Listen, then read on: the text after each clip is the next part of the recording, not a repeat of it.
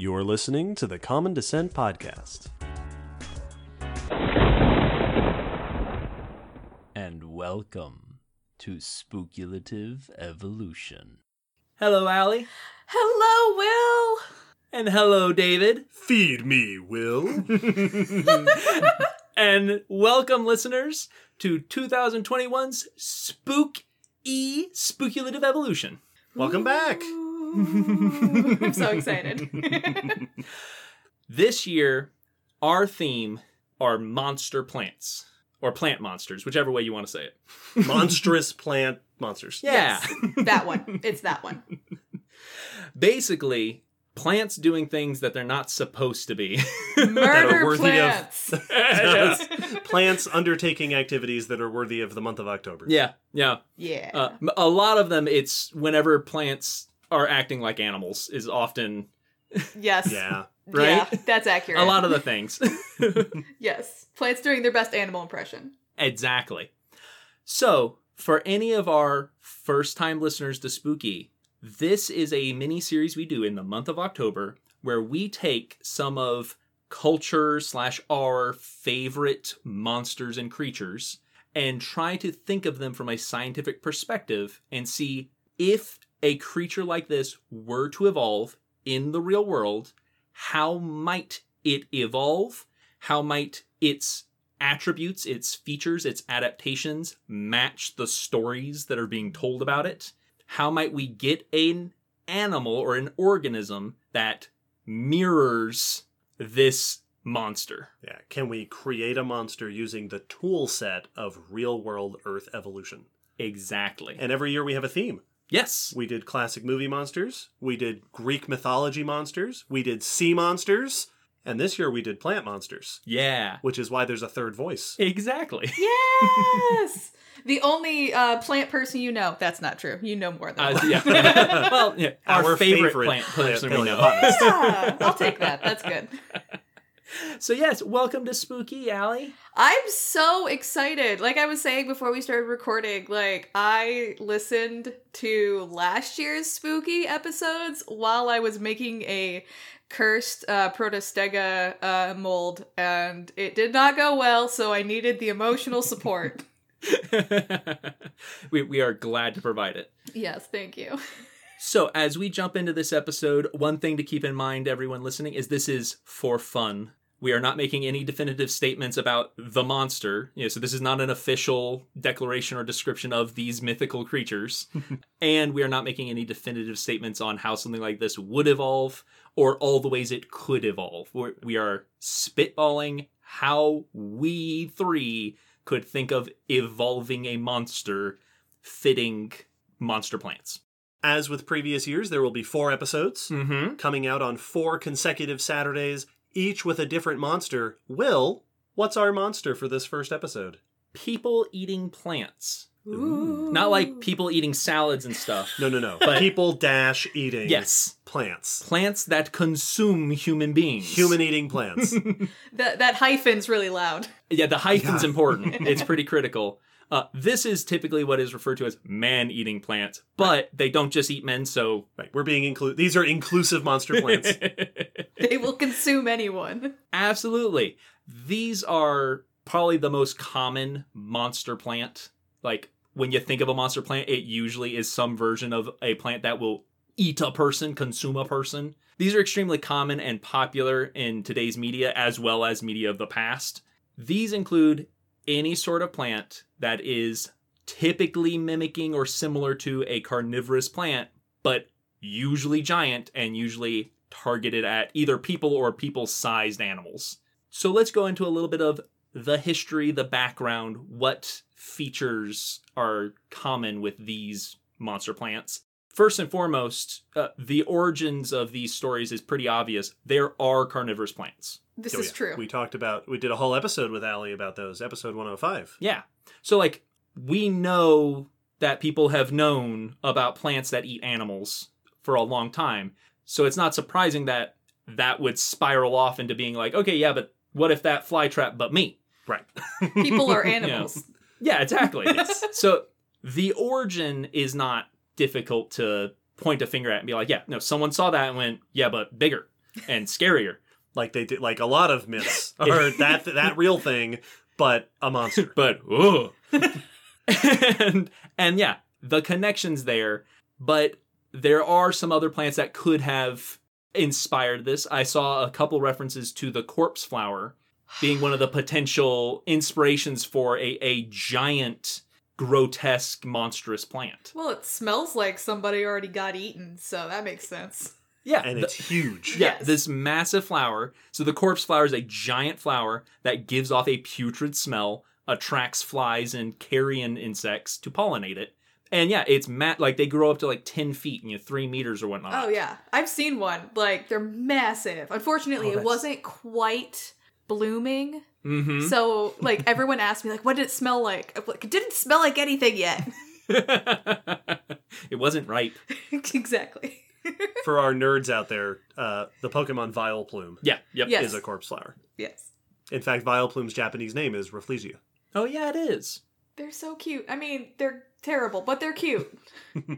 So yeah, there's plenty of real world plants that inspire this idea of grotesque, disturbing, scary plants. So the inspiration's blatantly there. The earliest story that I was able to find, and that was labeled as the first documented tale of a human-eating plant, was in 1878.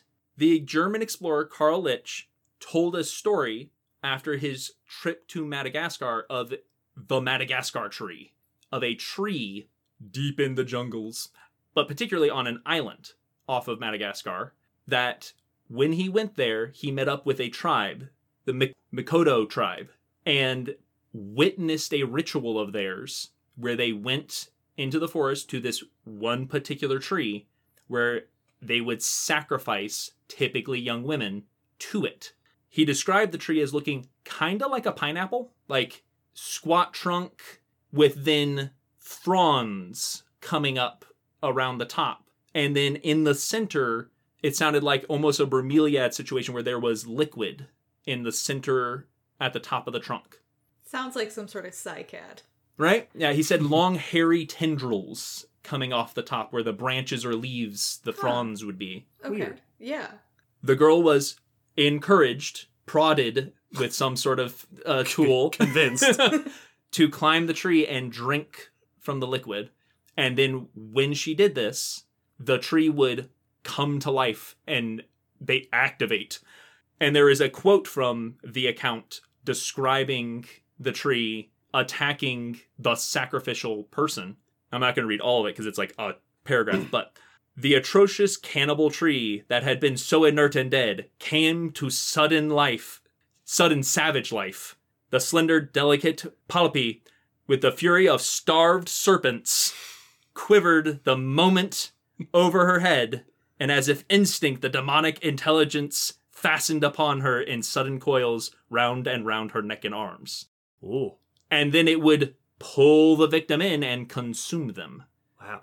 Allie and I shared a look when you said the word cannibal. Right? Because that's not what a cannibal is. Nope. No. Huh. No. So this sounds like a classic tale of white guy brings back scary stories from the deepest jungle. Absolutely. Yes. And this is the first monster plant story that came back in that fashion. This is the classic white European explorer goes to distant, Right, to the dark continent. not white country, Yep. Yes. and brings back a story of monsters. Well, hold on. It's even worse than that, though, because it's not just monsters. It's like these terrible people and the plant. Right. A savage tribe of, primitive peoples. Oh yeah, of and course. they were described as like particularly, heinous and particularly hateful and particularly, violent and blah blah blah blah. Naturally. When this tale was investigated later on in like the 1950s, there was no trace of this tribe to be found. Like this tribe probably doesn't exist, didn't exist, and no trace of the explorer of Lich either. Like he probably also didn't exist. This was probably just a story made up by someone. Listen, the trees had to silence him. It's a cover up. He knew too much. This is very much I knew a guy who knew a guy. Like, I knew Right. this guy who went, yeah.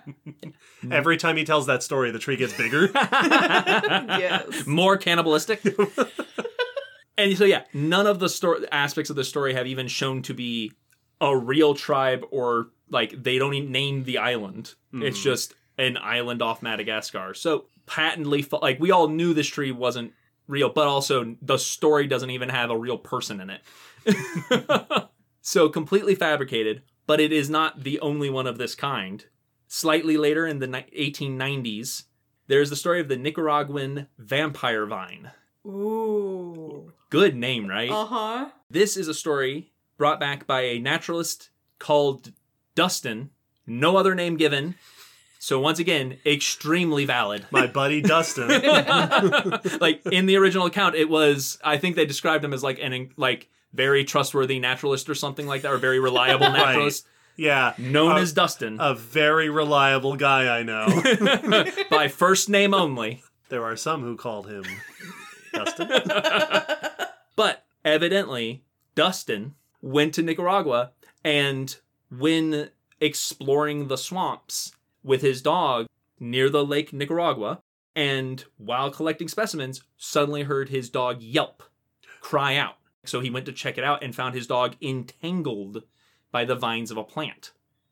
He said they were dark in color, almost black, emitting a sticky gum that smelled very bad. I found a couple of descriptions that said it was like an octopus, arms wrapping around the dog.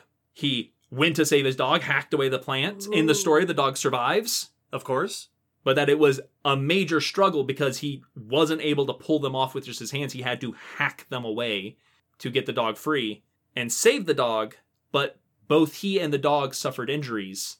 The skin on the hand where he had grabbed the vines had blistered, and the dog was covered in bloody spots, bloody marks, and like pucker marks. The idea of this plant, which it is said the locals called the devil's snare, was that it was a vine or vine-like plant that would wrap around things and then puncture them, tear at the flesh in some way, and then suck their blood through the wounds. I am enjoying this just way too much. Right? That's a cool plant. Yeah. One described them having little suckers, like little leech-like mouths that were doing the blood drinking. I am literally like leaning forward, like, please tell me more about these murder plants. Oh yeah, it's super crazy. Now, the story, of course, that original post that this story came out in turned out to be a reprinting of another story from another magazine when they finally looked into it. And like, once again, Dustin is described as a well-known naturalist from New Orleans. Right. And that's it.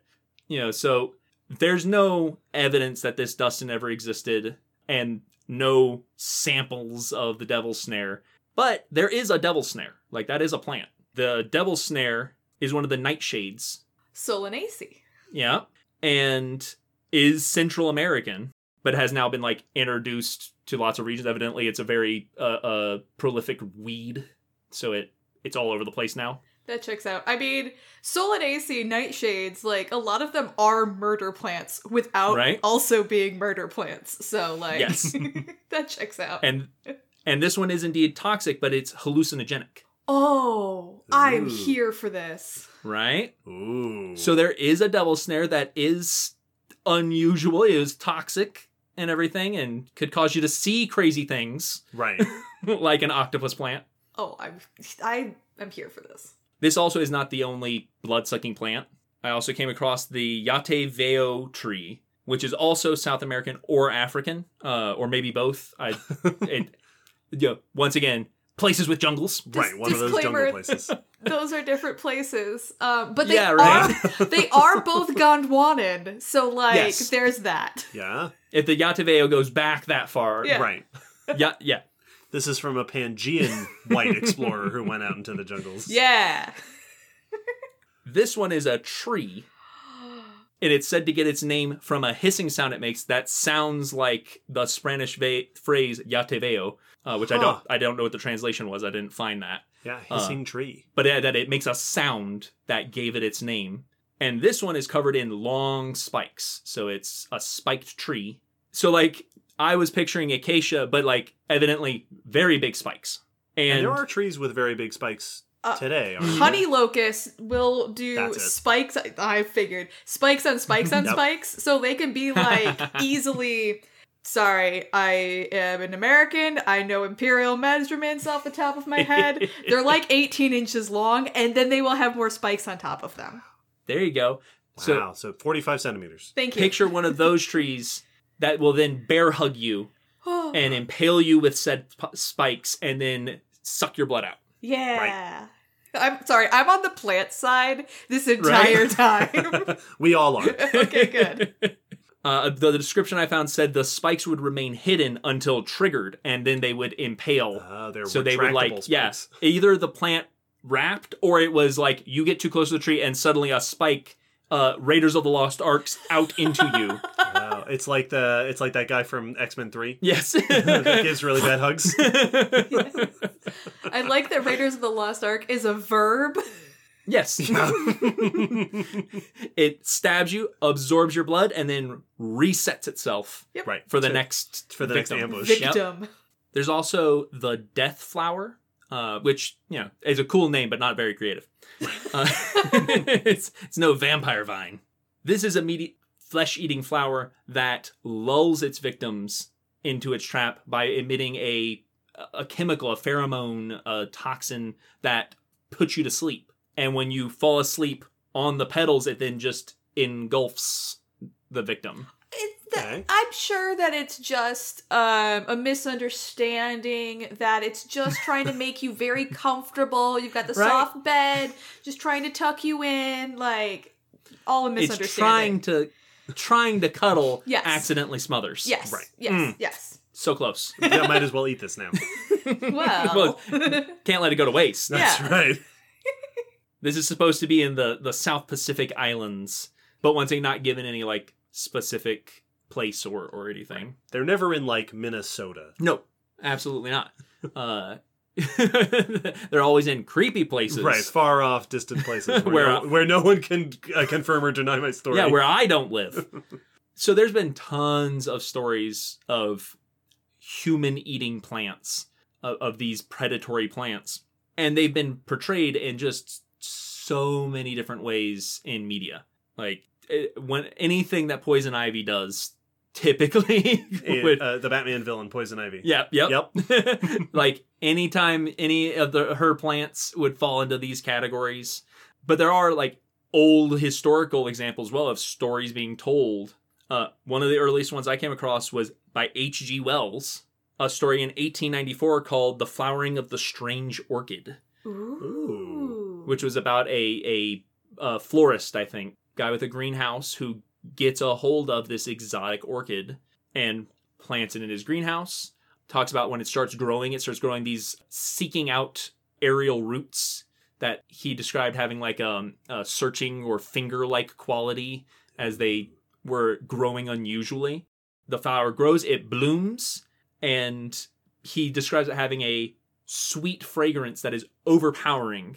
And as he's in the greenhouse with the plant, he starts feeling lightheaded and eventually collapses. And then I think in the story it was his wife or maybe assistant or someone else who was noticed that he was past due for tea, I think. Was like, well, where is he? I'll go check the greenhouse, and found him passed out on the floor, and the orchid had grown those aerial roots to him and attached to his face and neck and were sucking his blood. Ooh. Murder plant. With the Yeah. roots, which makes a lot of sense. Right? Yeah, Through- yeah.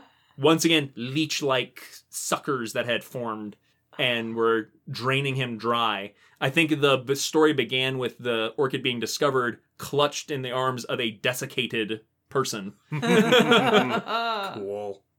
So there's tons of stories. One of my favorites, especially one of the more ridiculous ones, is Biollante, the Godzilla villain. Yup. So there's, Kaiju plant. Yep. Oh, 1989's Godzilla vs. Biollante is a story about a scientist whose daughter dies. So naturally, he mixes her DNA with a rose, her favorite flower, Yup. which creates semi-sentient roses, as they Like do. they do. Yep. Then when a volcano starts to go off, and he's worried about the flowers being destroyed, he then further combines them with some Godzilla DNA so that they will be invincible. Right. This is a relatable protagonist. When you are a caring father, Yep. which increases their sentience and turns them into as the official Godzilla wiki described it, a Godzilla rose human tribrid. Oh. Which is just a phenomenal term. That turns into a giant rose with a mouth in the middle and a bunch of mouth-ended tendrils that fights Godzilla, loses the first fight, and then becomes a more Godzilla plant with a big crocodile face that sprays acid sap and is just awesome. And then it dies and it pollinates out into space, as you do. Right. Hold on, I have a question. All right. So plants, super known for their mobility. How was it like the human and Godzilla part that like gave it feet? Like, how was it walking around? It actually has like root feet. It doesn't actually have legs. It's more like it's grown into the ground, but then it can push itself forward with these almost crustacean looking roots. So kind of like mangrovey a little bit. Yeah. Okay. Yep. All right. Just a bit more like that. Envision this. I like how you went with an animal description and I went with a plant description. Yep. That's why we brought you on. Yeah. But a bit more recent stuff. You get some of the more classic viewings with like Jumanji. Yeah. The 1995 Jumanji. The vines that grow faster than bamboo are like your classic, deepest, darkest fill-in space. Plants that seek out humans, wrap them up in tendrils, bring them toward big yellow pods that will eat them. They also had those purple ones. Yeah, the darts. Yeah, the poison darts. Yes. And that's the whole point of Jumanji, is it's leaning on that European view of Africa and turning everything up to 11. I mean, they literally had pith helmets, so like, yeah. Exactly. And like those plants basically fit right into all the earlier stories we went through. Like they are just one of those plants. There are more recent films like The Ruins, which is a more modern, very 2008 take of this kind of plant. Aztec ruins covered by these vines that lure people in and then either consume them or infect them and take over their mind and stuff like that. It's a horror movie. I actually kind of liked it. It's not amazing, but it's a pretty decent movie. With, spoiler warning, plants that are tactical in their way of catching people. They show that they are able to mimic the sound of like a cell phone ring from a old cell phone from the previous victims to lure people further into the temple. And they have little flowers that evidently go and can create the sound. They also get into a person's wounded leg at one point, and then there are vines moving through their body and messing with them, giving their perceptions of reality a twist. So a bit more sinister, but it's actually it's pretty awesome. It's pretty cool. I'm team plant again. Right? It's for the plant side of it, it's worth it. The movie's fine. But probably, arguably, the most famous portrayal of a person eating plant, consuming plant in media would be Little Shop of Horrors. Yes. David, you're a fan of the Little Shop of Horrors. I sure am. Let me tell you about it. Little Shop of Horrors is a story about a down-on-his-luck idiot named Seymour, whose life changes when he comes into possession of a strange and interesting plant. The plant itself, which resembles some sort of fly trap, he brings to the florist shop where he works taking care of plants, and the plant starts to garner lots of attention, which brings fame to Seymour and to the shop itself, and soon he realizes that his growing fame and the success of the place where he works is dependent upon his ability to take care of this new little fly trap-like plant. He soon discovers, however, that the plant can only thrive and survive if fed human blood. Hey, we've heard stories like that. Yeah, we have. At first, he's able to keep the plant alive by pricking his finger and feeding it drops of his own blood. But as the plant grows larger and requires more food, it eventually tells Seymour that it needs food by very famously saying, "Feed me," among other phrases. convincing Seymour to go out and find it prey to feed upon, until eventually the plant has grown large enough that it is able to consume entire human beings whole. Now, I have kept the details of the story intentionally vague because they vary depending on which version of the story you're looking at. The original story, Little Shop of Horrors, was a 1960 movie called The Little Shop of Horrors, directed by Roger Corman. It is a black and white, dark comedy of relatively little note as these things go. This wasn't like a really popular movie. It was a B movie. Yeah, this wasn't the one that made it famous. Yeah. It was later adapted, much more famously, in 1982 into a stage version of the story called Little Shop of Horrors. Music and lyrics by Alan Menken and Howard Ashman, which is why it's so good. I feel like I've heard of them. Yeah. The stage version started off-Broadway, made its way to off-Broadway, and then to Broadway. It has had many different tours and revivals over the years. To this day, it's still a favorite of like community theaters and schools, which, in fact, my introduction to Little Shop of Horrors was when my middle school did a performance. My middle school drama club did Little Shop of Horrors. Which is pretty neat. And then, of course, the stage version also spawned another movie, this one an adaptation of the stage version, which is a musical, and so was the movie. The 1986 movie, directed by Frank Oz, Little Shop of Horrors, starring Rick Moranis and Ellen Greene and Steve Martin. Just all the names. Probably the most famous version of the story. That's the one I was introduced to. Yes, same, me too. Now, I'm not going to go through all the plot details in each of the different stories, but since we're talking about monster plants, I do want to touch upon the monster plant in the different versions.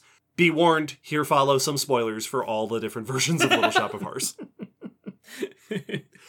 In every version of the story, Seymour names the plant after his co-worker Audrey, who he is in love with.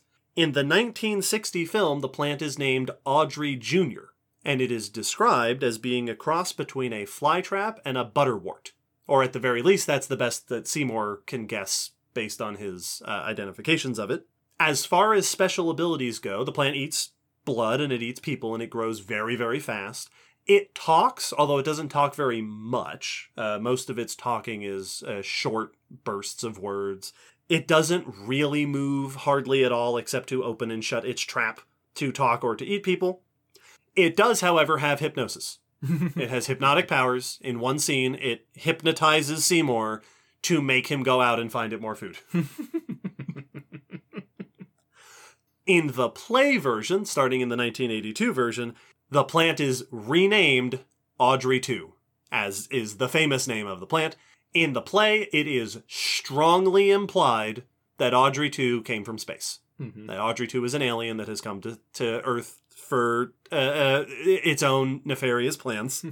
For alien reasons. For alien reasons. This version of the plant moves and talks much more. It talks, it has conversations, it sings. It is manipulative. It convinces Seymour to do stuff for it by sweet-talking him. Audrey 2 often moves more, so oftentimes the stage performance, the plant will be a big puppet that moves its head and its mouth around. Sometimes there's vines that move around. On the other hand, there's hints of that hypnotic power. Mm-hmm. Like there are a couple things here and there in the story that seem to maybe imply some sort of hypnotic power. At one point, the character of Audrey decides to go to the shop because she cites voices in her head. And they're not explicitly linked to the plant, but maybe the plant also takes credit for the way people are acting in sort of bringing attention to Seymour in the shop, which could just be the plant talking itself up, mm-hmm. but could also maybe be vestiges of that hypnosis. Yeah, it's not the plant. Yeah. Right, exactly. The plan is also described as being very difficult to stop. So in this version, Audrey 2's plan is to take over the world, or at least to take over the country. And when Seymour discovers this and tries to stop it, the plant proves to be unstoppable by means of poison or stabbing or shooting, depending on what version you're watching. The last two common ways of getting rid of plants. Yeah, right? Yeah. That's how you go weed eating out there with your pistol. 12 gauge. The plant's plan, Audrey 2's plan, is that once it garners enough fame, people around the country want to grow their own Audrey 2s. So cuttings of the plant are spread across the country, at which point we are informed by the narrators of the play that Audrey 2s around the country go on to eat lots and lots of people. Then there's the 1986 movie. The 1986 movie is a very faithful adaptation of the play, so most of the details are the same. In this version, it is explicitly stated that Audrey 2 is an alien. Yeah. Audrey 2 has a song about it in the movie. Audrey 2 moves even more in the movie thanks to movie magic and some really impressive puppetry. It's so good.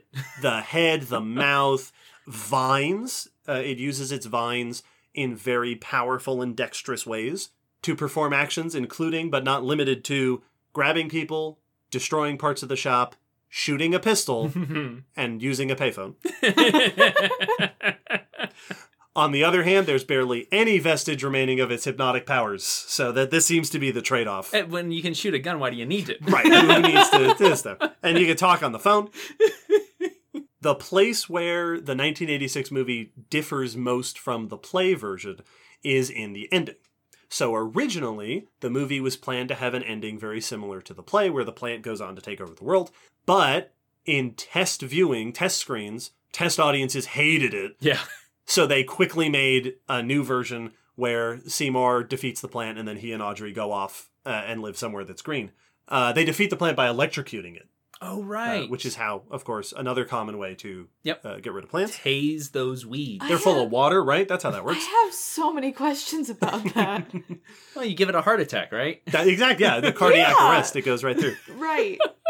However, in 2012, Warner Home Media released what they have billed as the director's cut, where a team of people got together to use old footage of the original ending to restore a version of that ending, which means that there exists a version of the story that ends instead of narrators telling us that Audrey 2 went on to take over the world, an extended sequence of kaiju Audrey 2s destroying cities across America. And just having the best time doing it. And it's fantastic.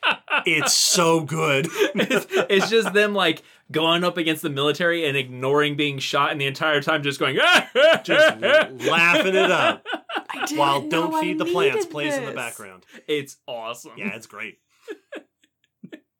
So yeah, a pretty famous story. Famous plant Audrey 2, possibly the most famous monster plant. It's one of very, very few that has a name. Yes. Not like a designation like Devil's Snare, but like a name. Yep. Like a personal name. Yeah, and if you say that to like a normal person, like if you say Audrey 2, they're like, oh yeah. It's like it's a cultural thing. People know. People know me. Yes. Yeah. It's kind of a big deal. Yes. And it's also what a lot of the other cartoon or monster plants you'll see and stuff are just, copyright not infringed versions of Audrey 2. It's a piranha plant. It's a piranha plant, exactly. Which is another good example. Yeah. That's true. Which brings us about to where we can start speculating on how we might evolve a person-eating plant. But before that, as usual, we need to make a disclaimer. Now, when trying to evolve monsters, we are often going to come across traits that are impossible to evolve. This is our magic disclaimer. A lot of times, there are going to be features or behaviors or acts or abilities that just are physically impossible in our real world. Magical things that defy physics, things that just are not realistic, just not something that would happen in the natural world for one reason or another. And we are not going to attempt to make those happen. Right. So we will maybe try to figure out something that mimics those things or would inspire those kinds of stories. But if we come across a fire-breathing plant, we're not going to try to make that work the way it does in the story. So what you're saying is we're not evolving a Godzilla plant that shoots its pollen out into space. No, or neither are we going to evolve a psychic manipulative plant. Wait, that's why I'm here. Then I gotta go. Oh, this is going to be a real lonely Spook-E this year. But with that, how could we evolve a plant that consumes human beings in an active way? Okay. Before anything else, I want to, like, I was going to say plant a seed, but I'm going to go with it. I'm going to plant a seed. Sure. Are y'all familiar with the concept of a murder garden? No. I know I've heard that term, but no, I don't actually know what it is. Okay. This is relevant, I promise. So, I feel like it was the Victorians, but I often blame most things on the Victorians, so I may be wrong. Safe bet. I mean, it's typically the Victorians. So, there was some, like, noble woman who was kind of eccentric, and she wanted... what was it? Or like maybe it was called a death garden, murder garden. Basically, it is a garden of just really toxic plants. Yes. Okay. Yes. I have heard of these. Super toxic plants. And there are a couple of them, like, around the world. And a lot of them have signs. They're basically like, if you are not supremely fit, if you have any health conditions, do not enter. Because, like, they're just, like, the pollen and whatever from these plants can make people hallucinate, can make you, like, nauseous, can make people pass out. So, like, I just want to throw out there that literally plants just sitting around in the world in a pretty garden can, like, attempt to murder you. So I just kind of want to, like, remind you how many options you have for murder plants. Right. I was thinking about that as you were going through the history, that a lot of those stories seem to involve the plants incapacitating people one way or another. And I think that toxins or hallucinogens and things like that are a great avenue, which is great because those already exist in plants, as you're pointing out. Well, and at least a couple of the stories involve them using those kinds of toxins to pass out their victim, to put them to sleep or knock them out somehow. And then they'd slowly consume them. So it doesn't necessarily have to be a violent consumption. It could be a much more slow, insidious one. Well, yeah, and I was gonna say, so plants are really good at talking to each other, too. So, like, even if it's just not one, like, individual plant, it could be a whole bunch of them. So, because, like, the beautiful smell of fresh cut grass is grass screaming at its friends like, there's a predator here. Right. Yes. Yep. Now, if we wanted a monster plant that did consume... it seems to me, so if we're thinking about our evolutionary scenario, we need a good starting point. Right. Now, of course, there are lots of carnivorous plants. Allie, what strikes you as our local plant expert? If any group of plants on the planet was going to evolve to eat people... Okay, so I was thinking about this. Obviously, I was listening, and I had thoughts. There were kind of two, trajectories that I tended to see in the stories. So... I feel like the Venus flytrap pitcher plant, like, I feel like that's too easy. Like, you know what I mean? That feels like the obvious choice because there are so many other things. Like, I do really like the idea of, like, maybe not digesting, because, like, basically we have the it eats you, it digests you, and you're poof gone, or the it sucks your blood. And I'm actually much more drawn to the it sucks your blood because I feel like we already have carnivorous plants. Like, literally would just be making a big like pitcher plant, and that's boring. Like, I want to see how we would make, like, a vine or an orchid or somebody like that into a murder plant. Like, that is what I find more interesting. Which, like, at least as far as the stories I was able to find, were as common as the ones that physically consumed. And even the ones that are... So, like, Audrey 2 is famous for being, chomp, chomp, nom, nom, nom, eat people.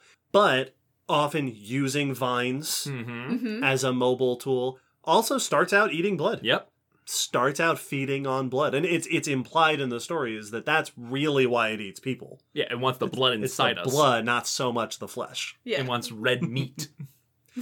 So if I think the biggest thing with a predatory plant, because that's really what we're going, is that they are much more mobile. Yeah. Yes. Than plants tend to be. It has to catch large prey. Catch large prey. Now, there is the option of going with we evolve an animal that looks and acts like a plant. Yeah. Which is a shortcut around the mobile thing. But And then why would you even have me here? Like, yeah, right. Exactly. So instead, now obviously plants are not totally immobile. Are there particularly mobile plants? yeah, vines. That's their whole thing. Like, that was my first thought. So, I mean, okay. There are really cool videos of how vines twine because they search for where to put their next, like, however they used to climb. So they basically move around until they hit something like, oh, I can climb here. And then they move around until they hit something and then I can climb here. So if you, in terms of like speed and mobility, like vine, I'm thinking vines. Yeah, makes sense. That absolutely makes sense. Well, and another plant that popped into my head talking about the toxicity, because that shows up a number of times, is that it could be something where it's emitting something. But one that popped in my head was stinging nettles. Yes. We could have venomous plants that inject you with a paralytic or something. Yeah. And actually paralyze you chemically. Yeah.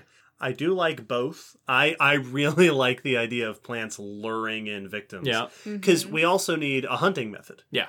You know, how are you getting... and carnivorous plants in the real world often use a lure mechanic, right? They're releasing... either they look a certain way or they smell a certain way that draws in their prey. So the thing you have to be careful about with that is, as I discussed when we were talking about carnivorous plants, is that it tends to not be the flower because they need pollinators. But if it's like wind pollinated, then it doesn't matter. It can have a pretty flower to like seduce the silly mammals and then just be wind pollinated.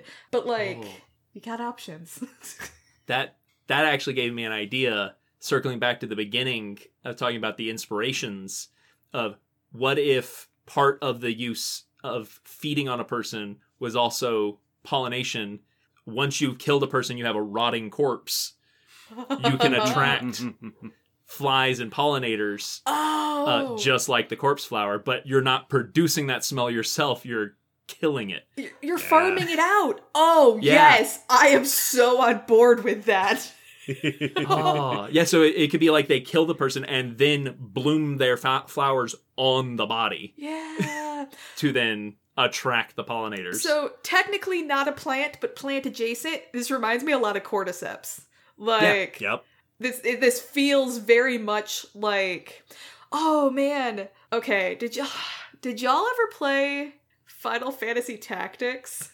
Nope. No, I didn't. My favorite game. So there is a part of it where there's like this particular flower that only like blooms if they've been poisoned or whatever. But I kind of like the idea of like, oh, it's like the century plant or something that'll only bloom under very particular circumstances, and it is murder. I'm really into this. Well, and could you have you had mentioned the one story of the plant actually eating with its roots. Yeah. So, like, you know, a vine sucking up blood is a cool idea.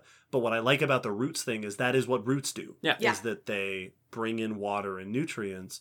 So the thought of a corpse as food for your babies, as that's your fertilizer, and your babies are rooting in those remains. Yeah, I do like that a lot. Yes, and building on from that, you mentioned aerial roots, and that's totally a thing. Because, like, imagine if you, like, lure in this body, it is up against this vine that is in a tree or whatever. Like, if you have aerial roots, which are roots coming out above the ground, you could just stab in and straw out the blood. It doesn't even have to be at the ground. Like, you have so many different places you can do that from. Like, yes, I'm so on board.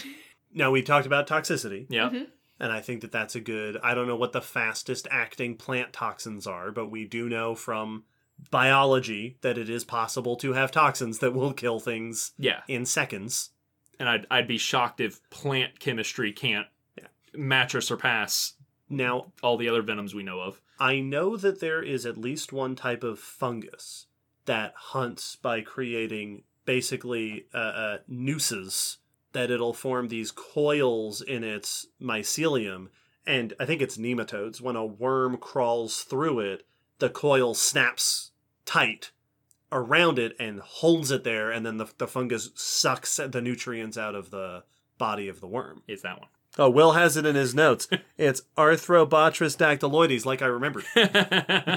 Yeah, this is the one that hunts nematodes in the ground with those little loops. And that makes perfect sense to me as something that a plant would also be able to do, because, like, obviously, if you think about Venus flytraps, like, the little hairs that trigger, like, plants are really good at that. But also, plants are capable of pretty rapid motion. Again, you've got the Venus flytrap closing, but you've also got things like the sensitive plant, where the leaves will shut. So, like, you have...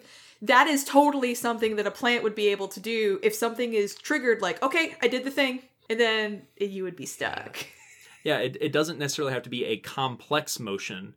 It just has to be fast enough to either grab or sting or ensnare enough. Like, I'm almost picturing the cliche cartoon rope trap. Yes. Like, loop on the ground. Yep. But it's like, yeah, if you step into this tangle of vines, they will just contract around things enough and then can sting. You have stingers or have the stinging nettle type thorns that could sting into your leg or whatever. And what I like about that is that Allie was mentioning the aerial roots, that if you just have a net of roots, that if someone stumbles into it and it snaps around your leg or whatever and pokes you, it doesn't even have to hold you for that long. Just long enough for that toxin to take effect. Then you fall over in that place. It just needs you to pass out near enough to the plant, not half a mile into the forest as you run away. Yes. Yep. And then the roots can either grow in that direction, or if we want, they can pull. Because aren't there, like, isn't that something vines can do where they coil themselves to pull things in? I feel like if that feels like something they can do. I know that they can, like, if they reach out for something, like, it could move. And I mean, like, think about, like, a strangler fig. The whole thing is that, like, I'm going to wrap myself around this thing, and it is inside me now. Like... That's true. The toxin doesn't even need to be fatal. Yeah. You just need to pass out there. Yeah. And then that fast-growing plant. You're just there for a few days as you watch the kudzu speed plant engulf you. That's what I was about to say. Like, think about, like, kudzu. Like, if that thing gets going, like, I'm sorry, there used to be a human in there, but, like... Yeah. Well, and the other thing I like thinking about, another thing you said earlier, Allie, that plants are really good at communicating. That... even if you do get away from this plant, it could very well be that these plants are loosely, grow in a similar area so that there's a good chance you're going to stumble into another one. Yeah. That has activated because this plant has released the, hey, you should activate chemical. Hey, dinner's coming. Yes. And this conveniently gets around one of the big issues that a lot of these stories have of plants sort of predatorially seeking out prey, because if a plant lineage was going to evolve the ability to seek things out, right, plants have very limited senses. You'd think that somewhere along the evolutionary line, the plant would have to suddenly see more. Yeah.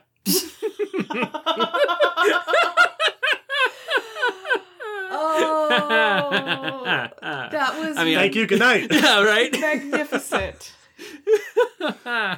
So what would be a good choice of a group of plants that could develop this habit of aerial roots, maybe even roots and vines? Yeah. Why not? Yeah, I mean, because, like, the vines could be doing the stinging, the roots could be doing the feeding. It doesn't have to be one structure. That's true. Because we're not thinking, at least in my head, I'm not picturing, like, there's no big pod for eating. No. I feel like it should almost be something that could blend in with grass and underbrush or something. Right. There's not a big tree. Stumbling along and trudging through the underbrush, and suddenly something jumps up and bits me. And then I'm paralyzed. Well, and then you reach down to take it off of you, and you trigger the other vines. Exactly, yeah. As you struggle, it will be like the sundew, where it just continually sticks you, but you're just getting tangled up in it. Yeah. Yes. So it will look like you wrestled with the plant if someone finds you, but really you just kept getting tangled in it, like getting tangled in a net. Yeah. All right. I'm trying to think. So in terms of the like stinging nettles, that is what the family Urticaceae is known for. It's these like, it's literally named for the needles. So if you want that like needle injection, it kind of has to be Urticaceae. I'm trying to think. I feel like nettles aren't known for being vines. So Yeah. Now, this could have started evolving millions of years ago. This is We're not true. even picking a point in the timeline. This is could be true. a vastly divergent lineage. this is true. And there are like existing groups of carnivorous plants that are vines. So like that is a thing that exists. But Okay. I don't want Yeah. those because I told you my favorite carnivorous plant is a vine that has 3 different types of leaves. Triophyllum. Yeah.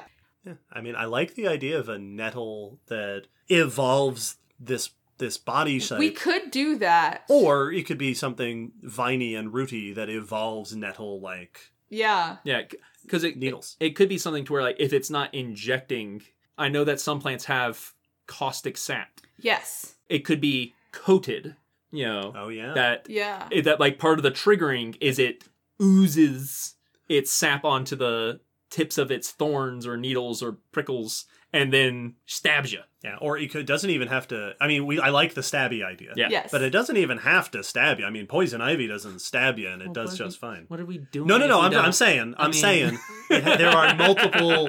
It could be Yes. poisonous and venomous. It can be both. Porcandulus dose. If you want some like... All right. Okay. So I'm going to give you options. Great. So we talked about multiple, if you want like heavy duty spines, like honestly, no one's going to be better than Fabaceae because that's your acacia. That is your honey locust. Like we know that they can do spines, I like that. right? And we know they can do vines because kudzu is in Fabaceae. Ooh, okay. And if it's on the floor, then we could even get around the retractable spikes thing. Yeah. It's not going into a trunk, it's just buried down a little bit Yeah, and exactly. pops up. Yeah. So you could do that. If you don't like that idea, I got to back up. Rosaceae, roses. Like you have the twining roses. They're also known for the spikes on them. And they're pretty. The thing Right. I was going to say, the thing I like most about that is it makes them pretty, which is which not only is very sinister, Yeah. that that's a beautiful deadly plant, but also fits a lot of the typical, like in Jumanji, Yep, yep. they're beautiful. Well, yeah, but and also they'll kill you. Yes. Also, maybe it's just me, but like thinking about a lot of mythology, I feel like it being a rose would just be very appropriate. Because like it makes me think of, say, like Beauty and the Beast.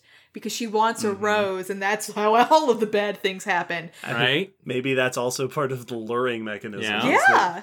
If nothing else gets you, there's a rose here Yeah, there's a bright, vibrant color that you can go investigate. to get your dainty Victorian women to walk into it. Yes. It also is what Biolante was, so Yep. parallels there. You got the Biolante thing. Oh, that's true. Put it on an island and get a gigantic version. Yes, an insular Insular, carnivorous rose. whatever we're describing. That And makes then you get a sense. giant. Because, yeah, gigantism, like island gigantism. Oh, that makes perfect there- sense. And I do happen to know that there is island gigantism and dwarfism in plants. Yeah. It does happen for plants as well. I say I know. Yeah. That was me being like, hey, I know a thing Yeah. about plants. Ooh. Allie's nodding, because yes, of course you know that. Also, Rosaceae has a cosmopolitan distribution. Like, you can find Rosaceae in Fabaceae too. That was going to bring up my other question about where they live. The other thing I like about roses is because it's prickles with roses, right? Yes. That's the technical term. You are correct. Because every rose does not have its thorn. We know plant stuff. We got to botany class and they went through it and we were all like, wait, the song's been lying to us all these years. But the prickles, the thing that always stood out to me as a kid about them is that they come off very easily. Yes. They detach, which I also kind of like if they work that way with this plant, because then it could have the bee sting sort of thing. Where it could grab you, tangle you up for a little bit, but then even if you get the vine off, all the prickles are embedded in you. Yeah. Still with the venom Yeah. coming in. And so you'd have to pick out every single one before you had a chance Yeah. to avoid envenomation. Ooh. So it's just leaving these, like, it's like a barbed whip that leaves all the barbs in. Thorn whip. Yes. Yes. So then my next question, as I mentioned, is in most of these stories, there is a tendency for these plants to live deep in the jungle. Yes. And some of them are aliens. From time to time. From time to time. Would that be... So we're imagining something that obviously is going to be big. Yeah. Right? This can grow enough vine, enough root to take over the body of at least one human being. Yes. Would it need to be somewhere tropical to have enough nutrient or to have enough warmth or sunlight or whatever to fuel that? Would this happen, as we discussed in the Carnivorous Plants episode, in a place where nutrients are poor? Yeah, exactly. Like, 'cause And this is a supplemental to that. that's, maybe is that why it's hunting? What kind of habitat would best suit our, let's call it a vampire vine, because that's the best name. Our murder rose. Our murder... Ooh, Murder yeah. Rose! Yes. Okay, so I'm trying to think. So Rosaceae is a honkin' huge family. Like, basically every fruit tree, unless it's a citrus, basically every fruit tree is a... Oh my goodness, Rosaceae. So like your apples, your cherries, your pears, all that stuff. Your blackberries, your raspberries, all of that. Those are all Rosaceae. It's a honkin' huge family. So, but also off the top of my head, I don't tend to like associate it with these like nutrient poor environments. Cause it's not like a bog situation, right? Like you tend to not find like roses in bogs. They tend to be in forests. But that also kind of makes sense that like maybe it's not necessarily... Oh, okay. So maybe it's not necessarily that it's like a light problem or like that it's a nutrient problem in terms of like, oh my goodness, what if it's like iron? What if it's just like iron deficient? Oh, the blood. The blood! That The brings life is in the blood. Yeah, too much iron in your blood. Yeah, so maybe, I wonder if that's it. Because anyway, like, I tend to, when you think of, like, raspberries and roses and that sort of, like, apples, they tend to be forest, which kind of makes sense with where we are hearing these stories come from, that it's, like, kind of an overgrown forest situation that, like, maybe this is the only thing that it can really do. Like, it's getting light because it's a vine and it can go up, but, it's being outcompeted for some of the nutrients. So instead it just, like, get that nice iron supplement. I really like that. The thing that I'd like to add to that, and I don't know how the chemistry of this works out, but it makes me want for it to be true that the better fed it is, the redder its flowers are. Oh, yeah. I mean, that just makes sense. Yeah. Right, iron, red, right? That's how it works. I mean, I'll allow it. I mean, that's not what makes it red. It's carotenoids. The iron goes to the pigments in the leaves, obviously, or the petals, I guess. I mean, maybe it does. I don't know. I know they're carotenoids. Like, that's all I got. We'll go with it. It could be. I like this I like that. plant we've come up with. I've been trying to think of names for it, and the best thing I've come up with so far is the Venus Guy Trap.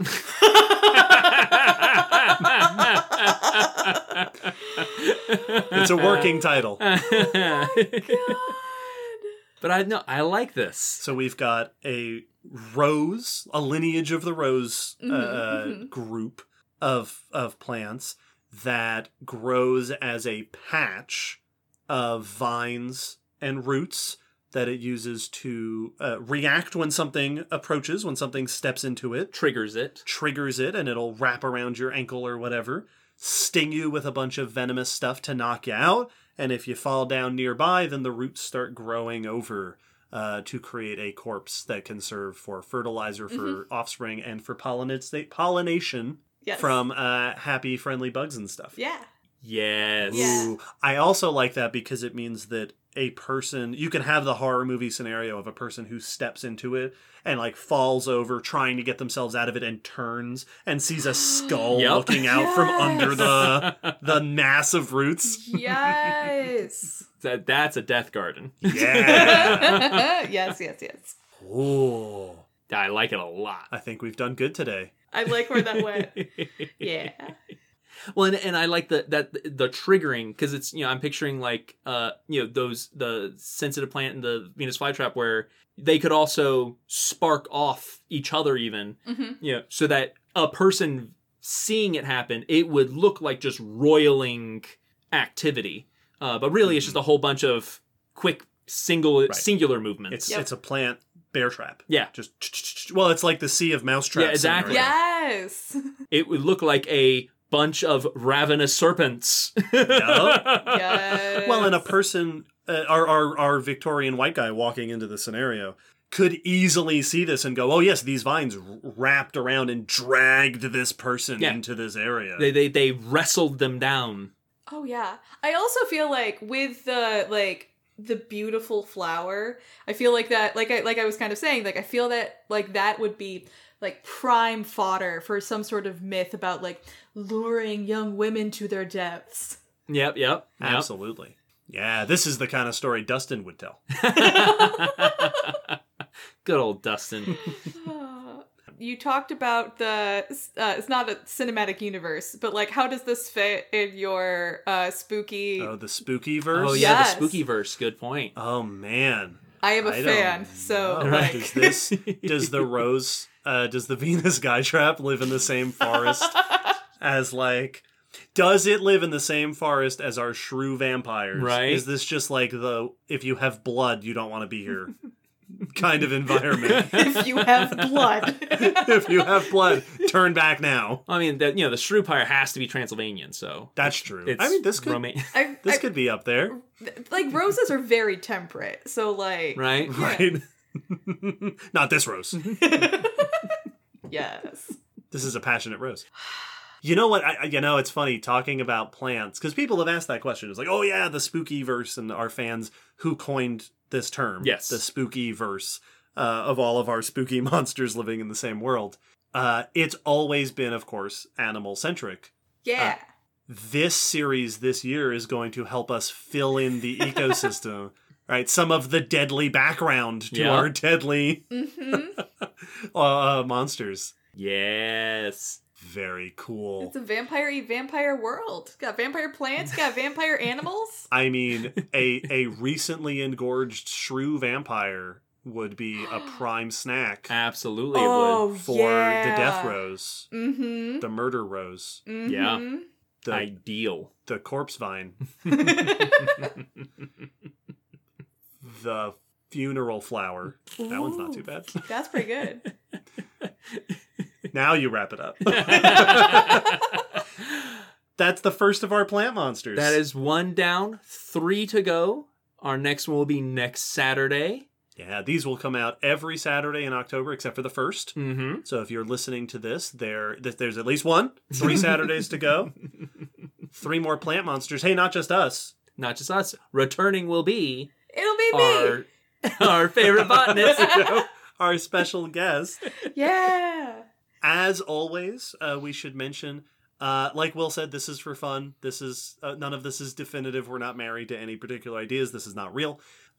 If you listening have fun thoughts about things you thought up while we were discussing this, ideas you had for a cool, speculatively evolved human-eating plant, let us know. And as has kind of become tradition because of our awesome listeners. So awesome. If anyone wants to draw art, if you are inspired God, to do please. artwork of our spooky things or anything we mention on the podcast, please show it to us and we will share it around. yeah, tag us, send it to us. We will happily share this because we love it so much. It's so cool to get to see our dumb creations. It'll go up on the bulletin board with the rest of our spooky art with our downstairs fan in our art. living room. Oh yeah, I was thinking about like, yes, we'll put it on like the digital refrigerator. Yeah, no, we will. I have an art wall. There's a bulletin board downstairs. Oh, that's fantastic. Yeah. Oh, also, a lot of these would get like names. So this could be named for the scientist who discovered it. So it could be like Baumgartner's funeral flower. Please. That's all I want. Absolutely. And with that, we'll wrap up the first episode of this year's Spook-E, and we'll see you all next time for the next monster plant. Can't wait. Ooh. Bye. Bye. Don't feed the plants.